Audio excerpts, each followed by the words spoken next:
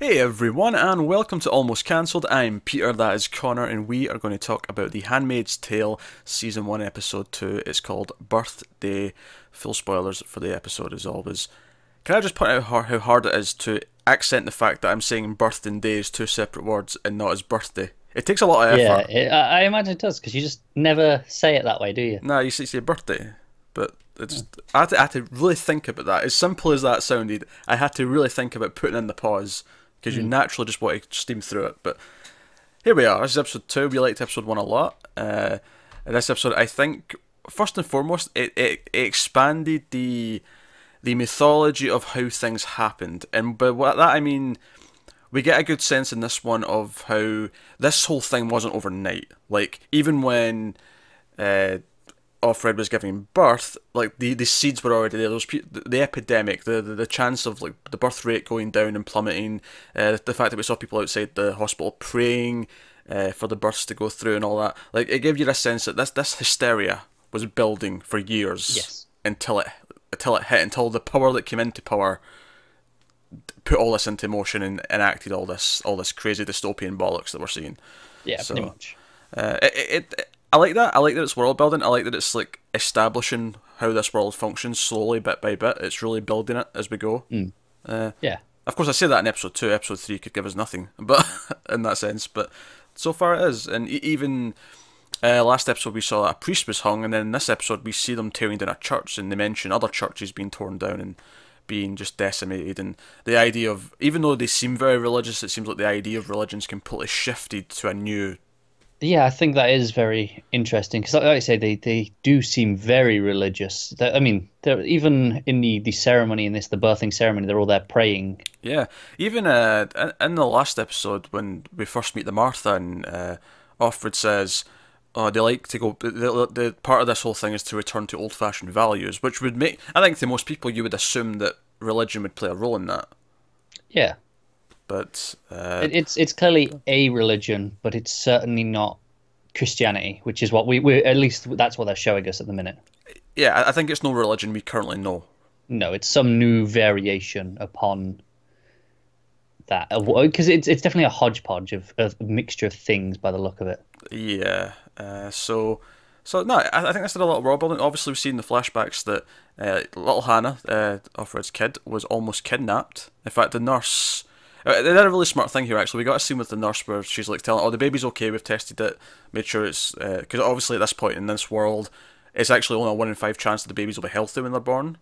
Yeah, like So, and we see the room where it's like where they should be, and it's like which is a really moving scene actually when she goes into this, the nursery where all these newborn babies are meant to be and it's empty yeah, because two of them are in intensive care and the others are dead. It's just this really haunting kind of image of her walking through here and realizing how lucky she is that her baby's not. yeah, Uh, but no, like, so we see this nurse give her this good news and like see her be kind to her, be kind to the baby. So later on, we just get a glimpse of her lying on the floor with her head bashed in, and how one of the other mothers who have lost their child has done this to try and kidnap the kid. It shows you just how. I think again I don't want to always compare it back to like Nazism, but just because I studied like the rise of Hitler and the Nazis in school and how you had these incidents building up and boiling up until these political mm. powers were able to take control. It reminds me kind of that of this is like just one such incident and the build up of all Yeah. It's this. it's it's the desperation Yeah, of the ordinary people that allows these things to happen. yeah. So I thought that was well handled. Obviously, the other stuff that it builds on, of course, the next bit of the mythology is what happens when someone is born in this world. Mm. We get to see that. Janine from the last episode with the one eye, we seen she was pregnant, heavily pregnant. She had a big old preggy belly, and she's giving birth in this episode. Hence the title, Birthday. See, I did it again. I had to think about it and put the Mm. pause in. And we see this ceremony that not only includes all the local handmaids from this district, this town, however they close it off. It also involves all the other sort of rich wives who come and are also part of the ceremony. And Yeah. I thought it was really interesting because we see that all of the wives go through a fake thing with the wife of the woman who's giving birth. Her handmaid's giving birth, so the real wife, who's going to be the mother, is like going through this fake kind of practice your breathing, and they're all around her. And then later on, she steps behind like Janine as she's giving birth, and also emulates the breathing and the pushing. And Yeah. for a second, it took me to. I was like, "What the hell's going on here? Why is she behind her? Are they both giving birth? Like, this is weird." Yeah, for a second it was like that, and then it's like, get It's it. they're faking it. But maybe because I'm a cynical prick, but I'm like, this is pointless. You're achieving nothing by standing next behind her, and They're not, but it's the ritual of it, isn't it? rituals are stupid. Rituals like this are stupid. Look, we have just established that some form of religion is very important in this world. And religion, a lot of them are built on very specific rituals. So, makes sense. Yeah, but how many religions are this new? Like, this is a new thing. So you're showing me we do this for these beliefs, and I'm like, but you didn't do that before. And like, I just it's all new, so it just feels silly. It is. It's a way of having them feel involved, isn't it? It's so that they can still think that they're in on it. And Well, it's yeah, we it's talked about in the part of last it. episode how so Yeah. much of it was to try and make the wife feel like she still had power, like she was still a part of the process, when she really isn't. It's all just kind of a fallacy to make her feel that way. And obviously, this whole thing's kind of horrific as well because they take the baby away immediately. It's a healthy baby, take it away, give it to the mother, and she names it. And Janine has to watch her baby be taken away and be named by another person in front of her. And then all the handmaids kind of like come together and sort of comfort her in this scene. But it's again, it's this horrific thing of it being taken away immediately and given to the other person. Which of course is then sort of beaten over your head a little bit more with the scene later when she's breastfeeding and she's left alone with the baby and she finally. It's almost like for the first time we really.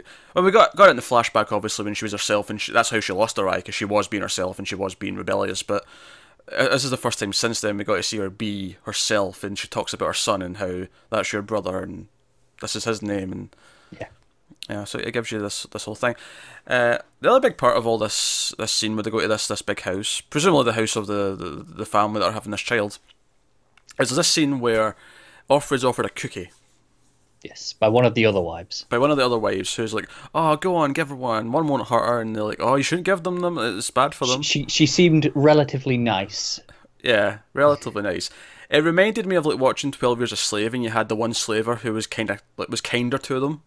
Yeah. Like that's what it reminded me of. Yeah, like she's still like, way above them in the social class and has the power, but it wasn't I don't think from her perspective at least it wasn't a dick move. She Cumberbatch. was sincerely offering a nice That's what I'm thing. thinking. I'm thinking of Cumberbatch's character in 12 Years a Slave. How he's nice to the slaves when he's still a slaver. He's still part of the problem because he's part of the system. Yeah.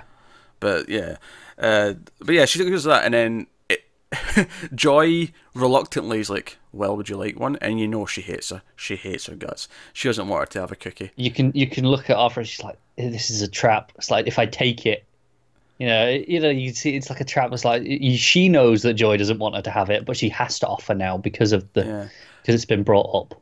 But what I like about the scene though is she holds it out and says, "Well, here it is," and she's basically talking to her like she's a dog. It's not even a child at this point. It's like a dog who has been offered a treat. Honestly, for a half a second, I thought she was like implying that she had to just lean in and take it with her mouth out of her hand. And then the one who was being nice says, "Oh, she's so well behaved," as she takes like a bite of her cookie, and it's like, oh my, it's so horrific. But then Offred goes into the bathroom and she spits out what she's eaten, and she gives this little defiant smile into the mirror, like, "I'm not taking their pity. I'm not taking that. I'm this strong. At least I can make this choice for myself." Yeah. So, yeah, that's but so the other sort of intrigue that's building throughout the episode is Nick the mechanic comes to Offred and says that the commander wants to see her alone at 9 p.m. that night. And this is unusual because they're not supposed to see the handmaids themselves, like by them on their own as just two of them. So it leads to a lot of questions, and we know they had a handmaid before this, and she was let go for some reason. Yeah. And I think it's Offglen that speculates maybe that's what happened, this happened before, or maybe in her narration. Well, either way, it's speculated, and she asks Offglen about it. Offglen says, "Oh," and that's the other thing. Offglen's like, "Oh, there's a network of us. Join us. Try and find out where your commander's going. What's going on?" And yeah, like we speculated, some sort of resistance is forming. Joe, I liked about that. I liked her narration after that. She talks about how there's only an us now because there's a them. Like, there wasn't really a separate group. We were all one people before, but now there's an us and an them. Because they became a thing, we have to become a thing that's opposing it. Yes. And she drops some other tidbits like the US flag now only has 2 stars on it. Yeah. Which is like, so there's like 2 states that are resisting. Is that like, is Florida one of them? Is that why the fighting's going well in Florida? Because they got the oranges. They're winning. I Would don't know. make sense. It's curious. It's curious. But yeah, so she's trying to figure out stuff. She's like, oh, I don't know why, and she speculates, oh, maybe he just wants a blowjob, and it's kind of like, oh, maybe they try and get little extra things. They're not meant to, but it's them that's breaking the rules. But the whole time in the back of my head, I'm thinking, but the way this society's been built up and the way we've seen them being trained, if they're caught doing anything, it will be Offred who's blamed for it. She'll be the slut, quote unquote, that has lured him in. It won't be his fault, which has its own bag of worms to unpack. But that's clearly how they've been conditioned, and it's how it'll be taken. So she's panicking, she's worried. Is this her leading to her demise? And I love that as she's walking to the door, she's talking about girls in horror movies who go to the basement and they think it's their boyfriend playing it. That speaks to me specifically because I watch a lot of horror movies. So as she's describing this, I can think of at least 10 scenes in my head of this happening. Yeah, I was like, she mentions that this is like his private room that no women go in. Even his wife doesn't go in this room. And we see in the last episode, she didn't even get let in there. He was going for his meeting and she's like, no, I'll see you at dinner, honey. And he shuts the door. So really cold, really whatever. And she goes in and she's not supposed to look at anything. She's sort of like getting a glimpse of like the books on the side and she's not seeing anything. Again, camera stays close to her. We don't get to see much ourselves. Yeah. We sort of get only stuff. It's either straight up in her face or we see her point of view kind of low angle. Yeah, from down. what we can see, it just looks like a reasonably poshish study. Yeah, it's a study with books and stuff. He's got a big desk. He's got some comfy chairs for whatever. As it turns out, a game of Scrabble. As you do. As you do. And so he sits down and he's like, you can look at me. We can bend the rules a little bit in here, as if this is his place. He makes the rules domain, in here. Yeah. It doesn't matter what the official rules are. In here, I make the rules. And he's like, this might sound a bit silly, but I want to play a game. And he pulls out a board, and it's Scrabble. And everything about this is very slow paced. I kind of like this. There's like an awkwardness to everything where he asks her to like move or sit down or do something, and she almost takes just a little bit too long to where I thought he was going to snap and get angry at her for not doing it quick enough. Yeah. Because she takes a bit to realise what she's doing. She gets up and she shuffles over and whatever. But they sit down, they play Scrabble, and of course when she takes out her letters, the word nanny is in just a random set on her letters. And then they play the game. There's a little montage of them playing, and at the end we find out that he beats her by a few points. They're both at 300 and something. It's very close. Yeah, I think there's like 3 points that he wins by. It was a competitive game, by the sounds of it. And he almost looked pleased with that. Like, not just because he won, because even though she has narration afterwards where she says she let him win, I do think there's like, for him, I think there's she's not just some fool who's following orders, she is actually quite smart. Yeah, this was like a test on his part to see, if she was just someone who just follows it and does everything blindly, or if she can think for herself. Because that's essentially what this is. She has to think of the words for herself. Yeah, well, this is the whole thing that I think the scene's getting at, is that we start the episode with another sex scene, and I use the term sex loosely, of them trying to get her pregnant, with Joy holding her down and him looking kind of awkward as he's thrusting about, and he even looks kind of awkward at one point. He kind of shifts to the side, and he there's a lot of awkwardness in the scene. But to me, this was he is struggling to even perform because there's no attraction, there's nothing in there. It's all clinical. And this was almost like him trying to build a bond, because if she's smarter, if he can connect to her in some way, he'll actually sexually be more into it when he's supposed to perform.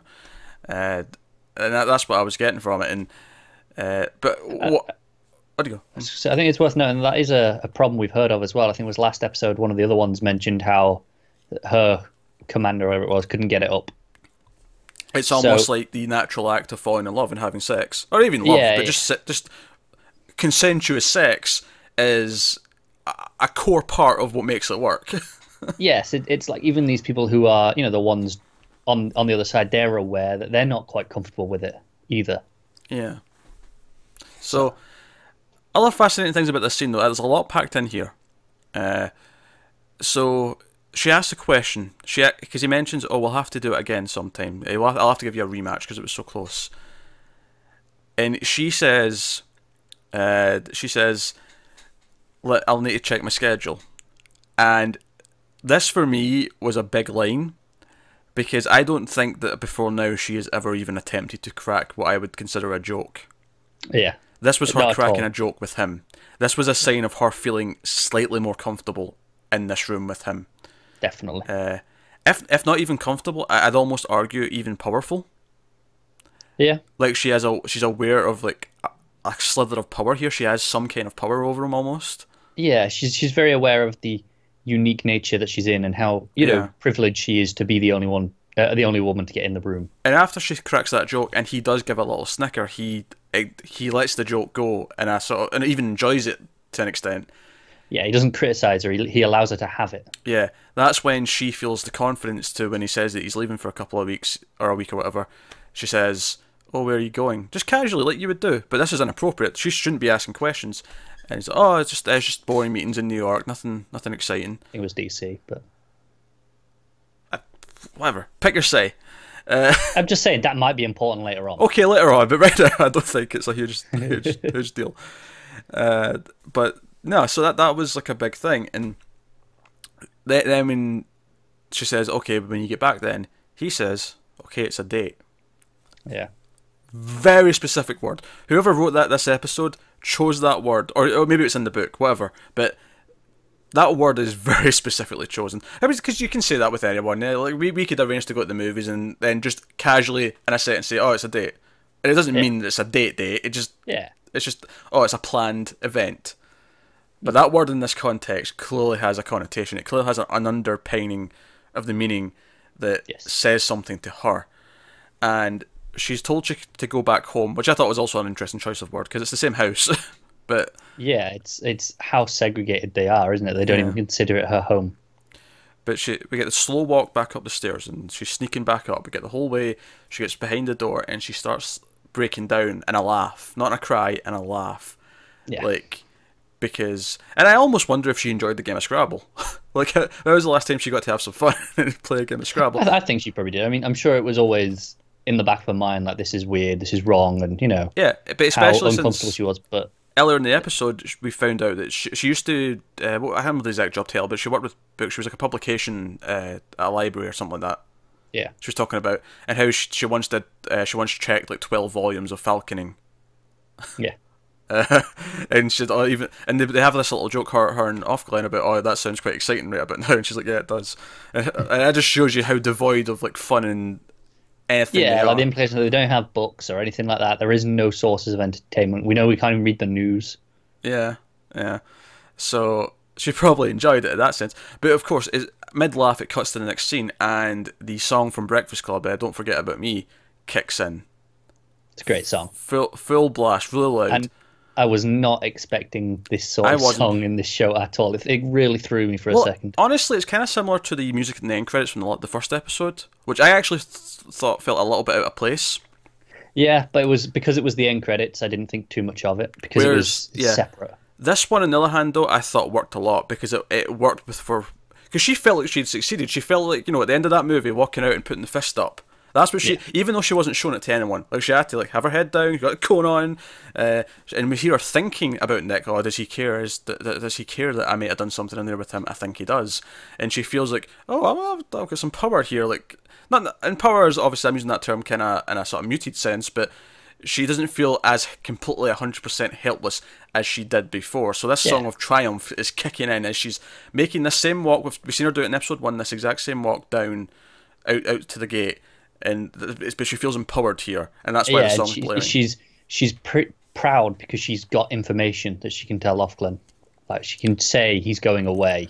But of course, just when you think something's happy, just when you think there's a reason to have hope, something bad has to happen to crush her. I knew it was coming as soon as the shot, because it was framed so specifically, hiding the face. It's like, now, to be fair though, that's how they've presented her at the gate every single time. They have, and that's the thing, obviously. But it was with the music as well. When you've got that playing, and then you're hiding the face like this, it's like, this isn't her. She turns around and it's someone else, and the music comes to a screeching halt. Yes, screeching halt. I was almost expecting a record scratch just as it, just to accent it even more. Maybe that would have been too over the top. But this other woman, and she says the whatever their phrase is when they say it, and she's like, "Oh, praise be under his eye," whatever the order is of the phrases they say. Let's go get some fruit. Yeah, and then she says, "Oh, we've been gifted nice weather." I was like, "Oh yes, I am grateful for it." They say the exact same. The thing we saw her with Offglen in the first episode, when she still hated her for being a little shit, the exact same phrasing. And then she musters up the courage to ask, "Oh, did Offglen get transferred so soon?" And then the other woman's like, "I am Offglen." And then we just hear the narration drop an F-bomb, and then we cut to credits, and then the music kicks back in. We talked about this obviously in the last episode about the levity in her narration.